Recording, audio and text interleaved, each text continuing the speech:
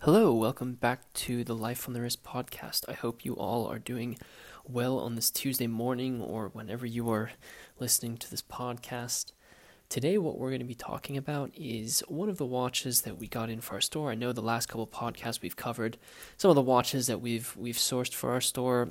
We covered a Longines, a 5-star Admiral that we sourced. We also looked at a Universal Genève that is from the 40s that was double signed by the jeweler J.W. Benson, which is a jeweler from London.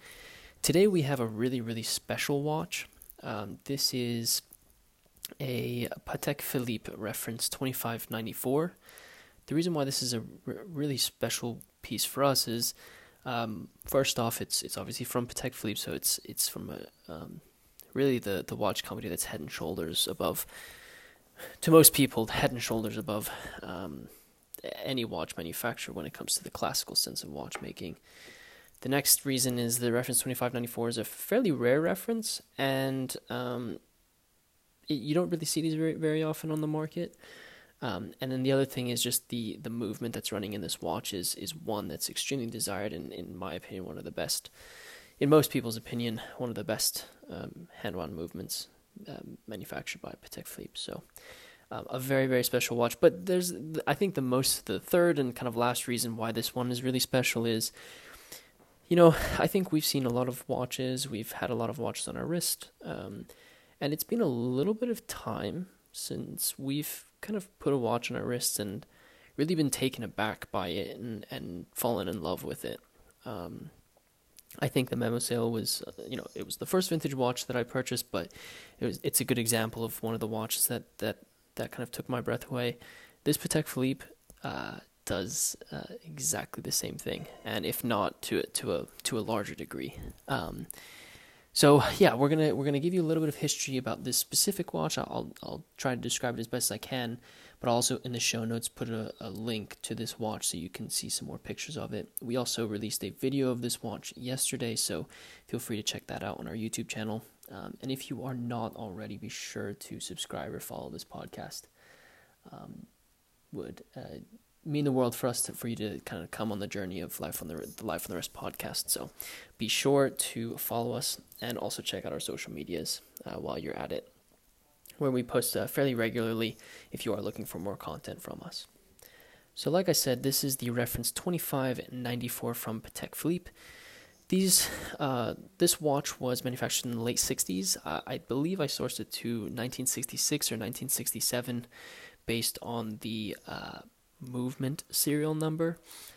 It's very difficult to pinpoint this movement serial number. It's anywhere from 1965 to, I believe, 1970, but this is one of the earlier serial numbers from that time frame, and so I think it's 66 or 67. The watch itself has got a very unique case shape. It's oftentimes described as a disco volante, which is saucer in Italian. That kind of nickname obviously refers to two different references from Patek Philippe. The 2251 and the 2552 are what many collectors refer to as the disco volante. This watch has a very similar case shape to those. So it isn't the true disco volante, but a very similar case shape. The overall case is 32 millimeters in diameter with a 16 millimeter lug width, and what really stands out is obviously the way that the case is designed. So you have this outer ring of gold, and then you have kind of an inner ring where the dial of the watch is located. The case itself is 18 karat yellow gold of this specific version, but the 2594s were manufactured in white gold, in pink gold, and I believe that there were a couple versions of this reference manufactured in platinum. I could be wrong, but I believe some were manufactured in platinum. The 2594 also, this outer ring of this case, or the outer edges of this saucer, have different finishings to them, depending on which version of the 2594 there are. There are some that have this, a very smooth, I'm going to refer to it as a smooth bezel finishing, so it's just a completely polished case. Others have kind of like a hobnail, let's call it a bezel for now. The version that I have actually has a milled bezel to this watch. And if you look, it has indicators for each of the hour markers on the bezel as well. So I haven't seen too many of these. I think the last version that I could find that of this version was sold at Christie's, I believe, in 2008. And it had a very similar case design to this watch. The lugs themselves are super nice. They're kind of your average lugs, nothing too crazy, but they do slope downwards a little bit, so they hug the wrist really nicely. And then obviously you have the Patek Philippe signed crown at 3 o'clock, and the dial itself has hours and minutes hands with Patek Philippe Geneva written towards the 12 o'clock indicator. This specific watch comes on a Stuhler brown leather strap, and is, in my opinion, a great strap if you're looking to get some sort of dressier piece in your collection. So that's a little bit about this specific watch. I hope I did describing it justice. If you want to see some more pictures, be sure to head over to the link in the description, I think I'm making a YouTube video, link in the show notes where you can see some more pictures of this watch, because it really is a beautiful, beautiful watch. One of the things that I thought was quite interesting about this watch is the crown itself actually is set a little bit higher on the watch, and so it does kind of go above the top of the case, which I thought was interesting, but it actually makes it very easy to pull out the case itself. Moving on to some of the kind of the mechanics of this watch. This watch is, like I said, running on one of the finest, in my opinion, and in many watch collectors' opinions, one of the all-time best hand-wound 10-line movements manufactured by Patek Philippe. This movement is the 23-300 movement. It is in some other versions of these, some other references from Patek Philippe, but it wasn't made in masses. The reason why this is oftentimes referred to as one of the best 10-line hand-wound movements from Patek Philippe is because it features an overcoil hairspring and a gyromax balance, which is not found in any other 10-line movement from the manufacturer. To put it simply, I know that sounds a little bit technical, but really what the overcoil hairspring and gyromax balance allows is for the balance wheel to oscillate at a more consistent rate. Many watchmakers refer to it as it allows the balance wheel to breathe as freely as possible, which means it's going to oscillate at a more consistent rate. And if it's oscillating at a more consistent rate, that means that the accuracy of this movement is going to be of a higher quality. So has overcoil hairspring and gyromax balance, which allows for the accuracy of this movement to be a lot better than if it wasn't. One of the things about this watch as well is I'm just going to wind it in my hand, and let me see if I can get this on audio for you.